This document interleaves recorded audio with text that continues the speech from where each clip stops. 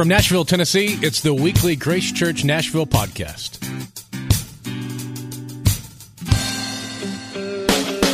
Feel free to follow us on Twitter at Grace Church Nash and use the hashtag located in the podcast description. And now here's Larry Day with this week's message. What I'm going to do this morning is I'm going to continue to teach on this topic of love that I've dredged up a couple of times. This would be actually a third installment on that. And stay with me. Keep your ears open. I think the Holy Spirit has something for you here. Some of you are going, well, Larry, give it a rest already. I mean, come on. It really can't be that complicated, can it? Oh, well, complicated, probably not. Nuanced, yeah, it is. And so far we've looked at the love of God in terms of the agape love of God. And we looked last time at different ways that God expresses his love. So is the topic of love complicated? Not really. But it's enormous. It's enormous. So let's have at it one more time here. And I'm going to look at how important this issue is, not only God's love for us, but our love for God. And the Bible speaks of a day when a scribe approached Jesus. He was hanging out with a bunch of his friends in Jerusalem, and he asked Jesus a fairly straightforward question. You find the question in Mark 11:29. Actually, you find the answer to the question there. But his question was this: what's the greatest commandment? Remember that? Yeah, here's his response, Mark 12:29. Jesus says this. He begins by quoting the Shema. This is from Deuteronomy. Jesus answered the question. He said, the most important is, hear, O Israel, the Lord our God, the Lord is one. And then he continues. And you shall love the Lord your God with all your heart, with all your soul, with all your mind, with all your strength. The second is this: you shall love your neighbor as yourself. There is no other commandment greater than these. Probably anybody who's been a Christian for 15, 20 minutes or so, probably might be familiar with this passage. It's very familiar. This is a commandment. Jesus has made it exceedingly clear that it's not only is it a commandment, it's the greatest commandment. So if this is the greatest commandment, that we love the Lord our God, then this must be something of importance, a concept of importance that we should probably understand as best we can. So yeah, I'm going to have at it one more time here. So these scribes, they've approached Jesus, but they weren't the first religious people to confront him on that day. He's already dealt with several kind of trick questions that have been hurled at him from a group of Pharisees. And then there's a delegation of Sadducees who get in on it. And now these scribes are here, and they are giving him these questions. And all three of those groups are representatives within the Sanhedrin. That's the ruling council there in Jerusalem. But the scribes, these are the theologians. These are the people who are experts in the law. These are the specialists in biblical interpretation. So it's really not it's not very shocking that this kind of question is coming from a scribe, and he's asking Jesus the question, what's the greatest commandment of all? So if you read the account, to me, in kind of contrast to the Pharisees and the Sadducees, this question from the scribe doesn't seem to have the same kind of hostility behind it that the other guys had. It's more like he's coming to Jesus because he's very interested, or maybe he's kind of professionally curious or something. He's just watched Jesus foil the attempts to bait Jesus into giving some kind of stupid answer to a bizarre question. Because he's answered questions like, who do you pay your taxes to? obvious bait here. They want him to say something bad so that Rome will come and chastise him. He wanted to get him to say something bad about Rome. Jesus does not go for the bait. Render unto Caesar what is Caesar's, right? Then he's asked a stupid question about some, brother denying his wife, leaving him childless. But basically, the story is, a guy gets married. He had 7 brothers. He passes away. So the next brother marries his widow, but he dies. And so the next brother marries the widow, but then he dies. And they go through this like 7 times. So their brilliant question, all the brothers die. And so the question that they really is burning in their hearts is, Jesus, to whom will she be married at the resurrection? It feels like a Monty Python skit to me, but that's probably just my warped mind, A duck, If you know that reference, there's something wrong with you, but Jesus basically calls them idiots and goes, yeah, I can see where you boys messed up. I can see where you messed up. You don't know the word of God, is what he said. And he also said, you don't know the power of God. You've made a massive mistake. Now, the scribe had probably watched all that. He's standing there in the midst of all this. Maybe he had a professional admiration for how Jesus had navigated this, exchange. So maybe he's not asking a trick question. Maybe he's just an intellectually curious question. What is the single most important commandment that God has given to the entire world, to every human being who's been created in his image? So Jesus directs this theologian to the most fundamental summary of our obligation as humans that God has given to all people. The Shema, they call it. Hear, O Israel, the Lord our God is one. That's recorded way back in Deuteronomy chapter 6. Every Jew knew this portion of Scripture from the time they were a child. They recited it 3 times a day. So they know it. And when the Shema was spoken, they were directing their focus towards God, So it's God in the Shema who's the object of love. It's God who's the object of devotion. It wasn't some kind of, Star Trekian, impersonal, cosmic life force. It wasn't some unnamed, universal, unknown, higher power kind of thing, the universe. It wasn't anything like that. The Shema stated clearly God's identity. The Lord our God. This is the God of Abraham. This is the God of Isaac. This is the God of Jacob. This is the God of Moses. This is the God who's delivered Israel out of bondage in Egypt. This is the God who's parted the Red Seas and set fire down on the top of Sinai, right? And you shall love the Lord your God with all your heart. So I want to park right here. What in tarnation does that mean? To love the Lord God with all your heart. Well, Larry, come on, that one's easy. Love the Lord God. I'm going, well, you know me, nothing's easy, right? You ever think about how we toss that word around? Heart.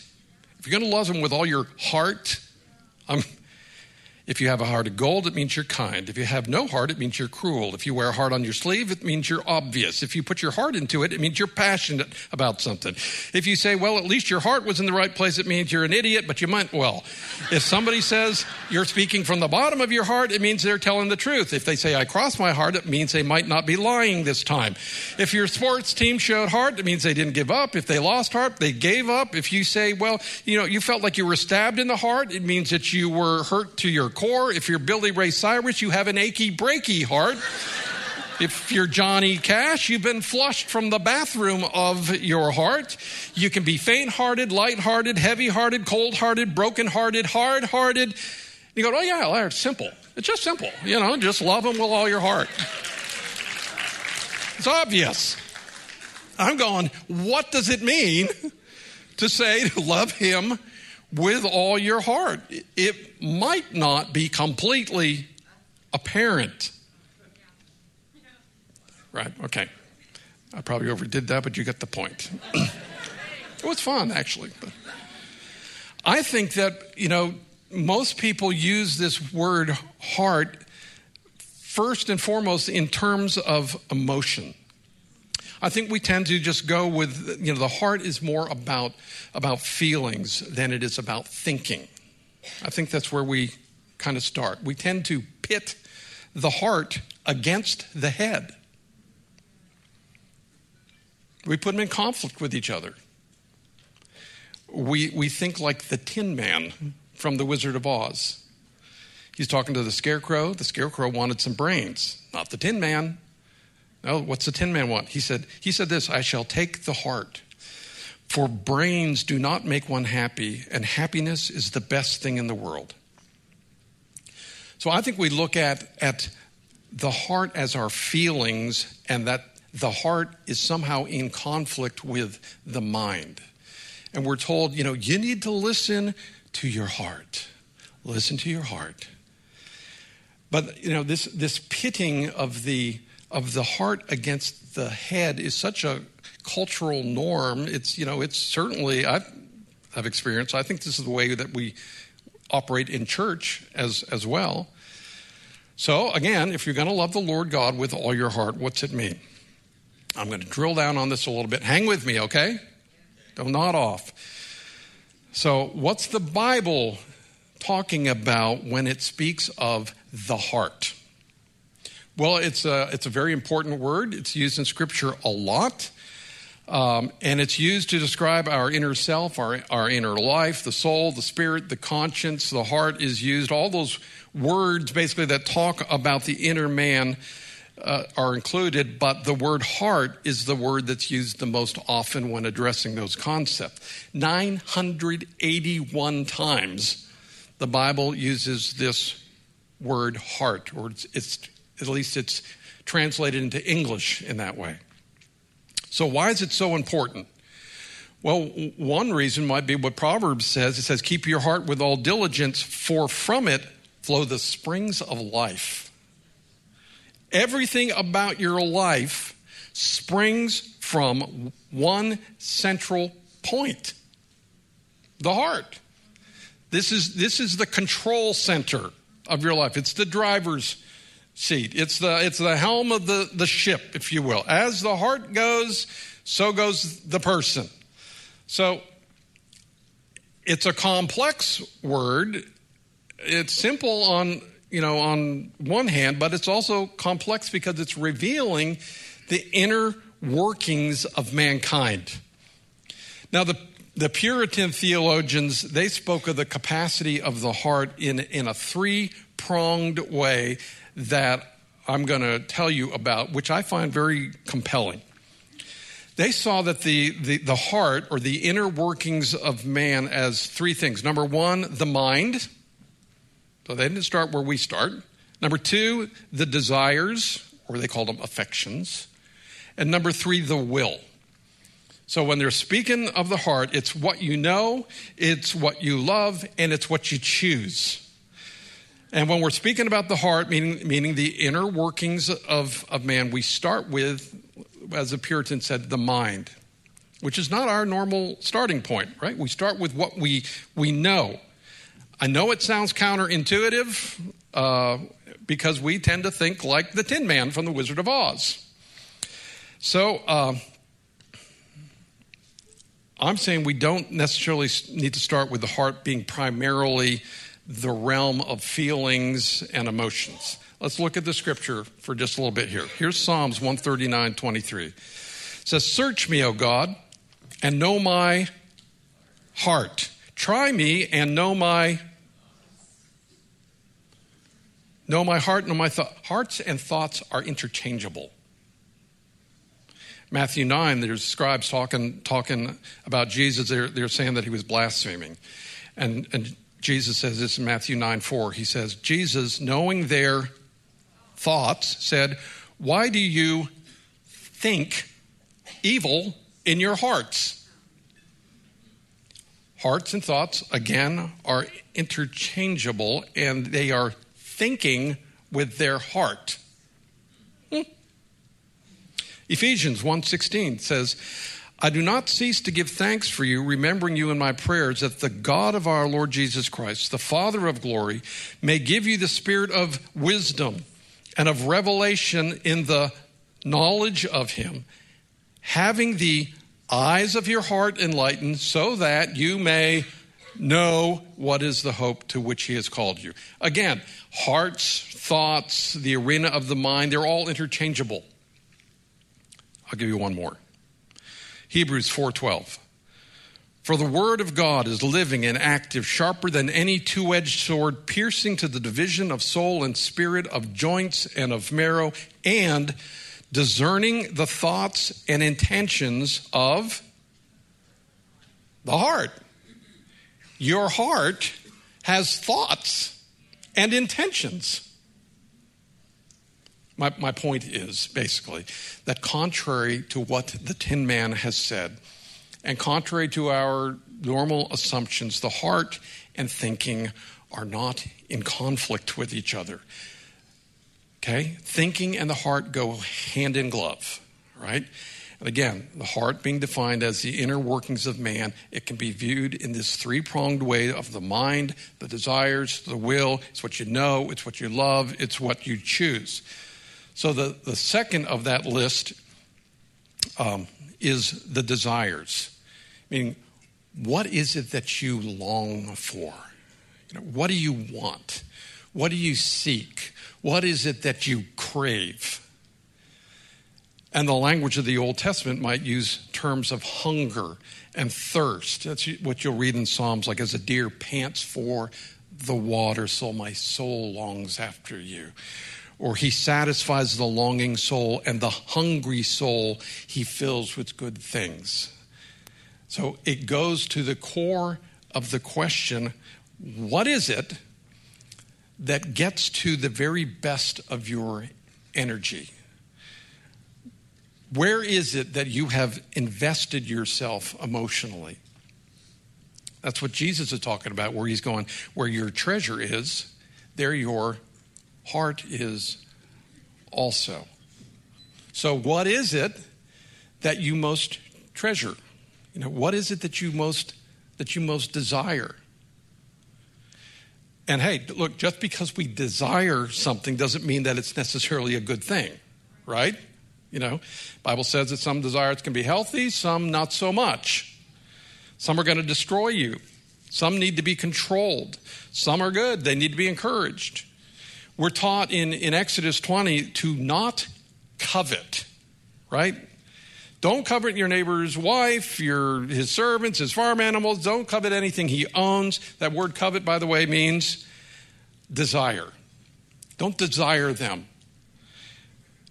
And yet Jesus is saying that he earnestly desires to eat the Passover with his disciples.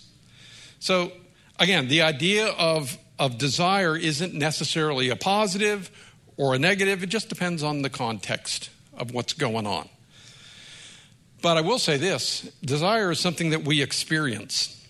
This is an experiential thing.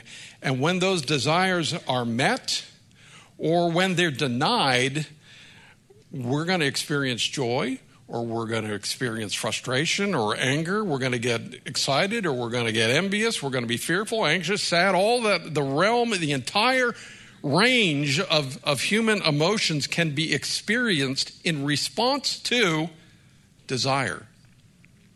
It's visceral. And that's why I believe that we often and rightly associate emotion and feelings and stuff like that with the heart. And I think that's why the scripture uses this word heart in its English translation to describe things that we feel in such profound ways. Oddly, I think, the second word, this is the second only to the word heart, the word liver is used. The English translation might say heart, but the Hebrew might say heart and liver or kidneys or bowels. And you see it all over Scripture if you're not reading in English. Here's one. This is 1 John 3:17. It says, "But if anyone has the world's goods and sees his brother in need, yet closes his heart against him, how does God's love abide in him?" Here's a literal translation. "And whoever may have the goods of the world and may view his brother having need and may shut up his bowels from him, how doth the love of God remain in him?" I think I prefer the heart version rather than the bowel versions. I think I'd rather have the guy have his bowels shut up from me. Just my way of thinking, but I'm just saying that, however it's translated, what it's trying to do is give you the sense of where you feel things. You feel things in your gut, right? In the pit of your stomach, when you've been gut punched and you're breathless and you're speechless and you're overwhelmed, when you've heard that unexpected news that someone you love has passed away or something tragic has happened, or it could be good news too. You got the news that your baby's going to be okay. The feeling that sent you to your knees, it shocked you, it overwhelmed you. Johnny said he loved you in your heart. You thought it was going to explode. That's all part of the heart, right? Again, the heart is the inner workings of man, and it can be viewed in this three-pronged way that the Puritans taught it: the mind, the desires, and the will. So the third one is the will. This was a big deal for the reformers in the late 16th century, because now we're talking about the decision-making function of the heart, your volition, your resolve. Are you going to submit, or are you going to resist? Are you going to say yes, or are you going to say no? Joshua said, "Choose you this day whom you will serve," right? This is where the battle for the heart is won or lost, right here, in your will. In your will. This is it.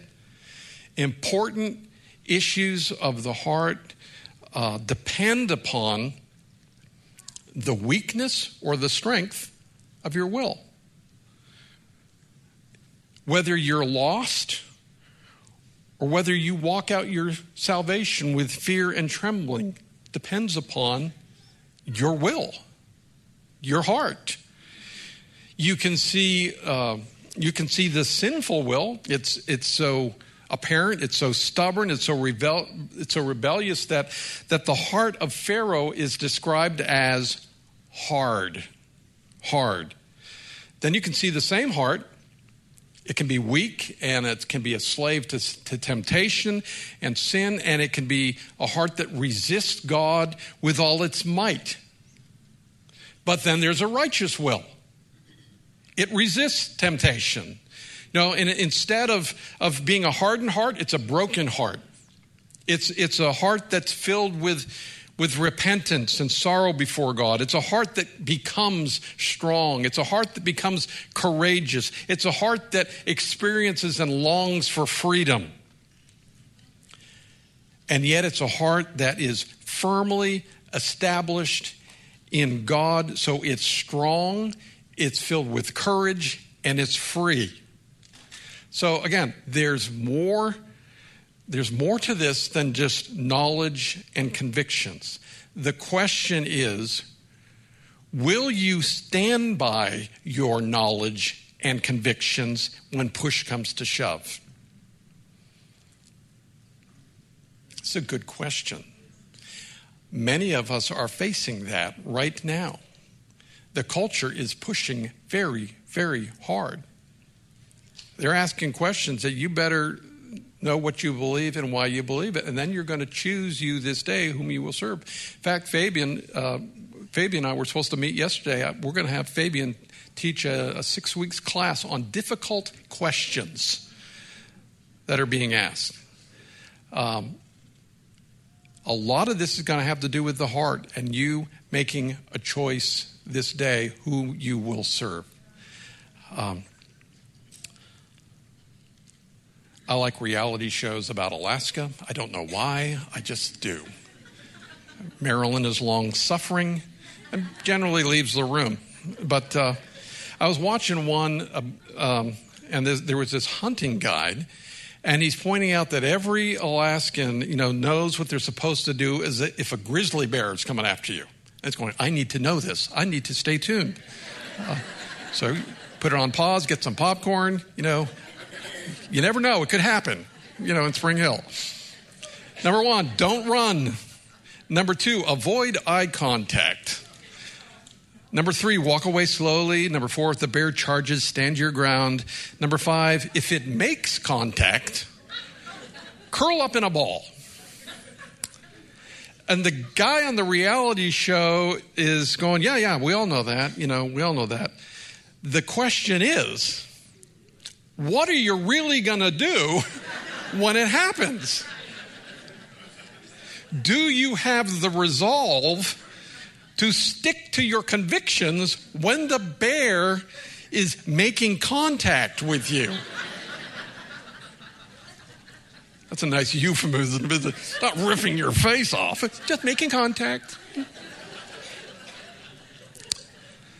The guy on the TV said that the best solution to this was just to hang with friends who run slower than you do. Problem solved.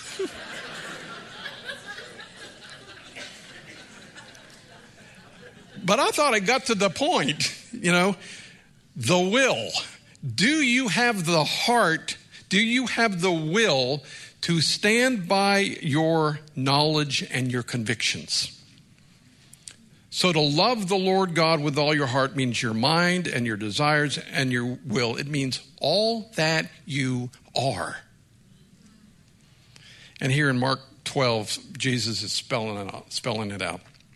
He's going, God, love God with all your heart. He could have stopped right there, by the way, but he didn't. He continued on. He makes it obvious. Love him with all your heart. Love him with all your soul. Love him with all your mind. Love him with all your strength. This is an intelligent love. It's an emotional love. It's a willing love. And it's an active love. It's an all-consuming love. Guys, this is what it means to be a Christian. Right?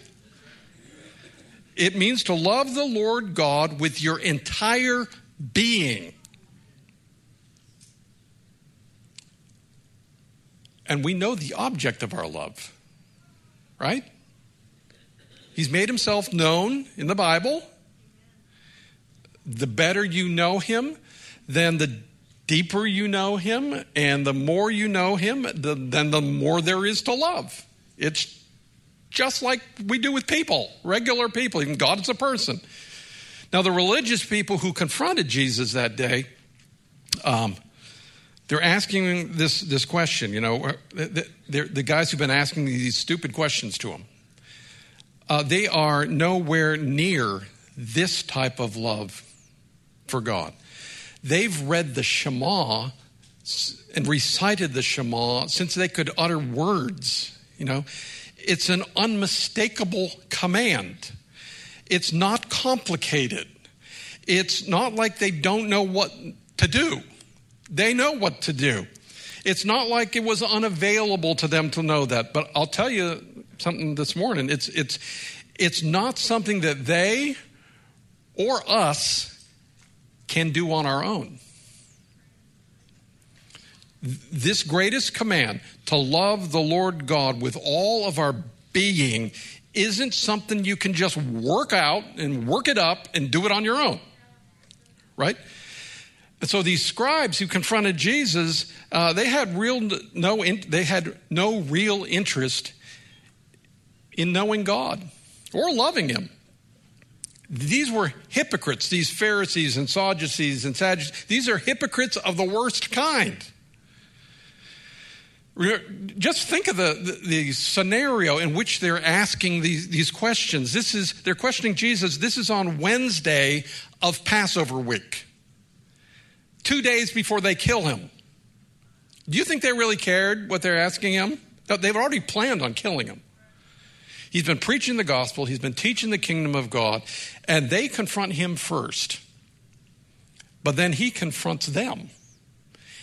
And you can read about that confrontation back in Matthew 23, but you see how far the religious people are from actually loving God.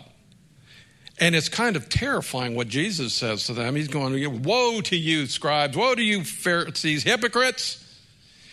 You shut the kingdom of heaven in people's face, for you neither enter yourselves nor allow those who would enter to go in.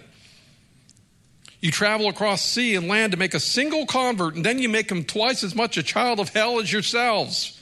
You're just blind guides. You're fools. You're fools. You're blind as bats. You're so careful to clean out the outside of the cup and the dish, but inside you're just filthy, greedy, and out of control. That's the Larry Day paraphrase of Matthew 23. Jesus is angry. These people are religious.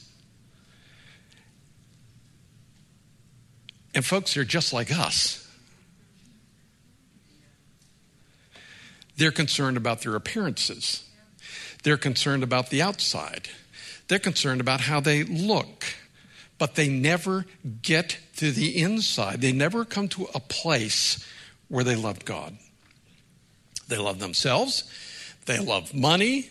They love their jobs. They love their position. They love looking good outwardly. They like they have it all together, like they're all beautiful and righteous. But they are whitewashed tombs. They're full of dead man's bones and stench and rot and decay. That's how Jesus described it. They are anything but lovers of God. And I'm just telling you, God wouldn't stand for it then, and he doesn't stand for it today either. Okay? He's not impressed with your outward appearance. He just doesn't give a flip.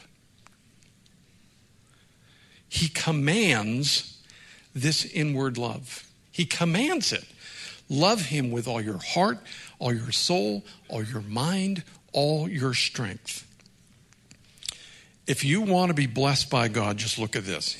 You want simple? I'll give you simple. There's two kinds of people in the world. This is from the Ten Commandments. This is Exodus 20, verse 2. I am the Lord your God who brought you out of the land of Egypt, out of the house of slavery. You shall have no other gods before me. You shall not make for yourself a carved image or any likeness of anything that is in heaven above, or that is in the earth beneath, or that is in the water under the earth. You shall not bow down to them or serve them, for I, the Lord your God, am a jealous God, visiting the iniquity of the fathers on the children to the third and fourth generation of those who hate me. There's the first category. You have people who hate God. Second category, two kinds of people. Next sentence. But showing steadfast love to thousands of those who love me and keep my commandments. There's simple for you. Today, sitting here, you're either a God hater or a lover of God. It's one of those two. Those are it. Those are the two choices. You can't, I'm agnostic. No, you're one of those two. What defines people who are born again is that they love God. That's how you know somebody's born again. They love God. What defines people that are not born again is that they hate God. 1 Corinthians 8:3 says, if anyone loves God, he is known by God. If you're known by God, if you have a true relationship with him, it's evident because you love him. Here's the opposite way to say that in 1 Corinthians 16. It says, if anyone has no love for the Lord, let him be accursed. let him be, that means anathema. That means damned. If anyone has no love for the Lord, let him be damned. My point is, we can't fool God. You can't paint the lipsticks on a pig, you know. It doesn't fool anybody. We can't say that we love him and then try to make people think that we love him and try to act like we love him by going to church or singing in the choir or carrying a big Bible around or, you know, leading a small group or teaching vacation Bible school or getting baptized. You can't do all these outward acts and think you're fooling God and not love him with all your heart, with every fiber of your being. And just in case you were thinking, yes, I can. I'm excellent at that. I'm such a good liar that I can fool even God. Jesus throws in this second part of the commandment. It goes, and you shall love the Lord God with all your heart, soul, mind, strength. The second is this. You shall love your neighbor as yourself. Now, I've heard some folks, and I read some commentaries, basically going, well, you know, Larry, what that means is you just need to love yourself more. You need some me time. You know, you need to spend a time just loving on yourself and pamper yourself. Get a massage maybe, you know. You need a little self-affirmation. You need a better self-image, you know. Some self-esteem. You need to love yourself more. No. And I don't mean to burst your self-love bubble, but you don't need to love yourself more. You need to love yourself less. You're already loving yourself plenty. Well, Larry, why would you think that? Well, who was it who dressed you this morning? Chose your clothes for you this morning? Now, who spoon-fed you your breakfast this morning? You know, your whole life is consumed with taking care of yourself, right? You can't help doing it. And Jesus really isn't talking about that. He's talking about doing something that is very difficult to fake. He's calling you, he's commanding you to love others the way that you already love yourself. Treat other people with the same care and the same concern and the same attention to detail that you're already doing for self. And I'm telling you, you can't fake that one. Not for long. It's either there or it isn't. And then he answers he ends his answer to the scribe this way in Matthew 22:40. He says, on these two commandments depend all the law and the prophets. I go, well, what's that mean? Well, it goes back to the law. It goes back to the 10 commandments. Love the Lord God with all your heart. Don't have any other gods before me. Don't make false idols. Don't take his name in vain. Remember to worship God. That's loving God. And then that list continues. Respect your parents. Respect authority. Don't kill people. Have respect for moral purity. Don't commit adultery. Don't steal people's stuff. Be content with what God's provided. Don't covet people's property and all that stuff. That's loving your neighbor as yourself. So as it pertains to our relationship with God, it really isn't all that complicated after all. It's actually stunningly simple, and it's brilliantly summarized by Jesus. God is saying, love me with every fiber of your being, with everything you have, with your whole heart, and love others. Not just people you like, not just your homies, okay? Not just your brothers and sisters. Love the unlovable. Love your enemies, even. What kind of love is this? Well, I can tell you it wasn't the kind that the religious leaders who spoke with Jesus that day were thinking. They had nothing but contempt and disdain for others. They despised the sick. They had contempt for the poor and the weak. They had no respect for people that they considered to be inferior to their ways. The Pharisees wouldn't even eat with a non-Pharisee. It was all a sham. It was false. It was corrupt all the way through, which is what makes the response of the scribe in Mark 12 kind of amazing to me. Because here's what he said in response to Jesus' answer. He said, the scribe said to him, "You're right, teacher. You have truly said that he is one and there's no other beside him, and to love him with all your heart and with all your understanding, with all the strength, to love one's neighbor as yourself is much more than all whole burnt offerings and sacrifices." And when Jesus saw that he answered wisely, he said to him, "You're not far from the kingdom of God." And after that, no one dared ask him any more questions. This scribe understood exactly what Jesus was saying. And he agreed with Jesus. "You're right, Jesus. You're right. You nailed it." Excellent answer from another professional.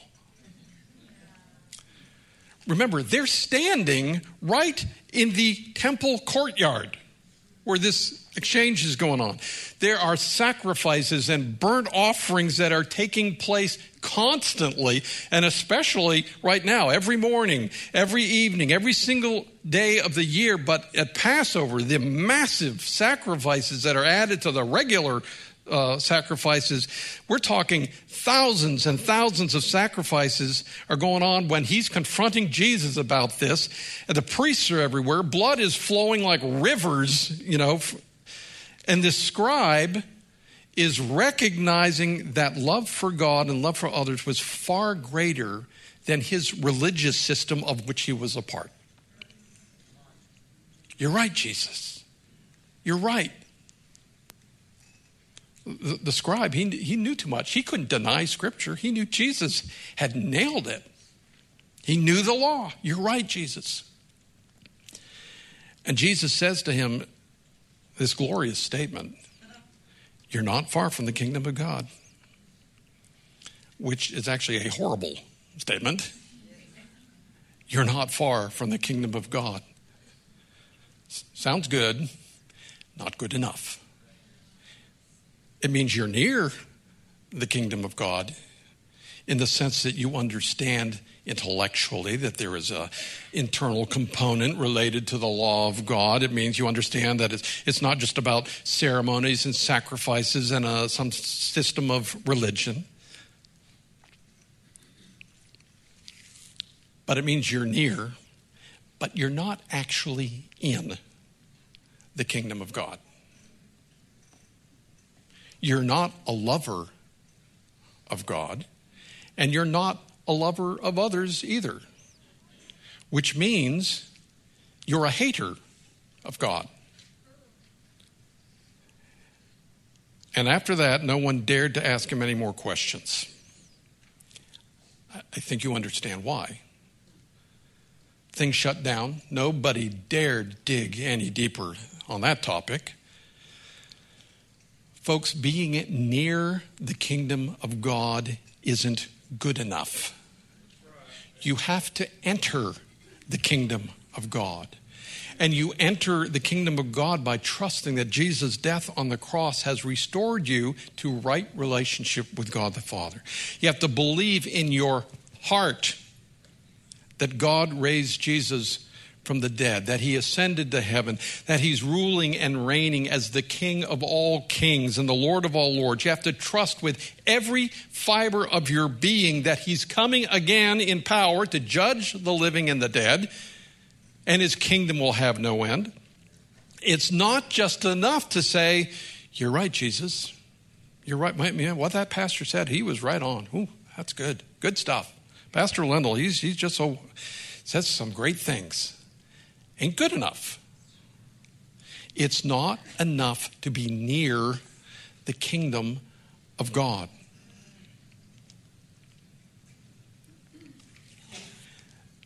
Those same people, like the scribe, who might have also agreed with the scribe, and they might have also said, "Jesus, you're right." Those same people just 2 days later murdered Jesus. While they're saying, you're right, Jesus, you're right. Close is not enough. What it means is you either love God all in or you don't. And the truth is we all have to admit that we have not kept the great commandment for even a single day of our lives. And the problem is we don't really care. There's no great sense of conviction. Well, Larry, nobody can actually do that, so, love God with all their heart, soul, mind, and strength. It's more like a hypothetical kind of love, right? I can't do it, so it must not really be a big deal. So lighten up. The Jews at the time of Jesus taught that there were 613 commandments in the Torah. The scribes noted that some of these were heavy laws and other of them were light laws. And even Jesus did that over in Matthew 5. He talked about the commandments and the weightier matters of the law. But even so, no sin is to be considered so small that it's insignificant. And no sin is so great that it actually destroys the grace of God in our souls. But if I were to ask you this morning, which I am, what is the most serious sin of all? Let's leave the Holy Spirit one out of this. Murder, adultery, idolatry, unbelief. Sure, we can come up with a lengthy list. I can't help but wonder this morning that if the greatest commandment is to love the Lord God with all our heart, soul, mind, and strength, then the greatest sin might be the failure to keep that commandment, which scares me and ought to maybe scare you a little. There's no way that I've even attempted to keep the great commandment for more than 10 minutes in my life, probably. I might get part of it and fail in another part.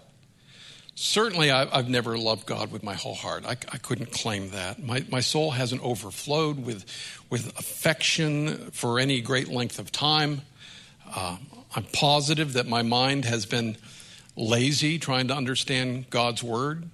I'm probably way more interested at times in reality shows about Alaskan grizzly bears, or woodworking or music or things that just interest me, or 100 things. And however much I've applied my mind, cut it in thirds to the amount of strength that I've applied to my love for God. Except for Jesus, I'd be eternally condemned of this sin, and rightly so. But let's think about Jesus for a minute. Just consider him for a second. Was there any portion of Jesus' heart that was not completely in love with the Father? Did Jesus restrict his soul from affection for his Father? Was there anything that the Father revealed that Jesus just kind of ignored, as being unworthy of his attention or something? No. Was his love for the Father a spineless, weak love? Or did he demonstrate the most powerful, strong love for the Father that the world has ever seen? You know the answers to those questions. Jesus kept this great commandment perfectly. Every second of his life. He loved the Father with all his heart, all his soul, all his mind, all his strength. And if he had not done that, he wouldn't have fulfilled the law of God, which means he would not have been worthy to save himself, let alone us. So no, this isn't a hypothetical love I'm talking about. This is the standard. This is the target. This is it. Sinless perfection. This is the greatest commandment. It's to love God and others with every fiber of your being. And you might be thinking, Larry, I'm doomed. What's wrong with me? I'm not sure I've felt this type of love towards God, let alone others. Well, if that's true, do it as the psalmist suggested. This is Psalm 139:23. It says, "Search me, O God, and know my heart. Test me and know my anxious thoughts. See if there's any offensive way in me, and lead me in the way everlasting." And guess what? He will. He actually will. Your love for God isn't a simple desire to please him. It's not just gratitude for things that he's done for you. It's not just fear and respect and an awe for who he is. I'll end here. I heard this professor talking about one of his students. She was a young lady. She walked into his classroom one day. She got a bunch of bling on her left ring finger, which she's showing off to everybody. And she's standing beside her boyfriend, Johnny. And the professor asked, "Did you get engaged?" She goes, "Yeah." The professor goes, "To Johnny?" She goes, "Yeah, he's so smart. He's so handsome." And the professor goes, "Well, why not Billy? He's even smarter. And he looks pretty good to me. He's fairly handsome, She goes, "Yeah, but Johnny's so athletic." The professor goes, "Yeah, but Billy plays even more sports than Johnny, and he's probably even better." And she begins to struggle for words a little bit. And finally she goes, "Yeah, but Johnny is just so Johnny." That's the point. We don't love God for what he provides to you, or how powerful he is, or how wonderful and wondrous he might be. We love God because of himself, because of who he is. And you grow in your relationship with God, like I said earlier, the same way you do with people you love. You get to know them. You get to know them intimately. You spend time with them. You talk with them. You laugh with them. You cry with them. And it's the same thing with God. God has written a love letter to his people. Read it. Read it. And when you read God's word, you can see what makes him joyful. You can see what makes him irritated. You can even see what makes him cry. When you spend time with his family, when you spend time with the church, you can see his family features reflected on his family. You can see his love towards you in that he sent his son because he loved. God loves this broken world, right? That is full of broken people. And he loves us so that we can love him. This is love, not that we loved God, but that he loved us and sent his son as an atoning sacrifice for our sins. Grace Church, he's not hiding this morning. He's not hiding. He's made himself available. And I'll end with this scripture. If you seek the Lord your God, you will find him. If you seek him with all your heart. Grace Church, seek God with every fiber of your being. Amen? Now, we're going to end with a response time. Some of you are not even attempting this, and this is not a message of condemnation. The Holy Spirit has been hovering around this room, and he brings conviction. He wants us to up our game, not to get something from him, but because he loves us and because he wants you to be in a closer relationship with him. He wants your life to be blessed. He wants to set captives free. He wants to heal people. And he wants you to love the Lord your God with all your heart, soul, mind, strength. So I'm challenging us this morning to step in a little closer. Step in a little closer. That's the greatest commandment. We should listen to it. It has to do with love. It has to do with heart. God's heart for us and our heart for him.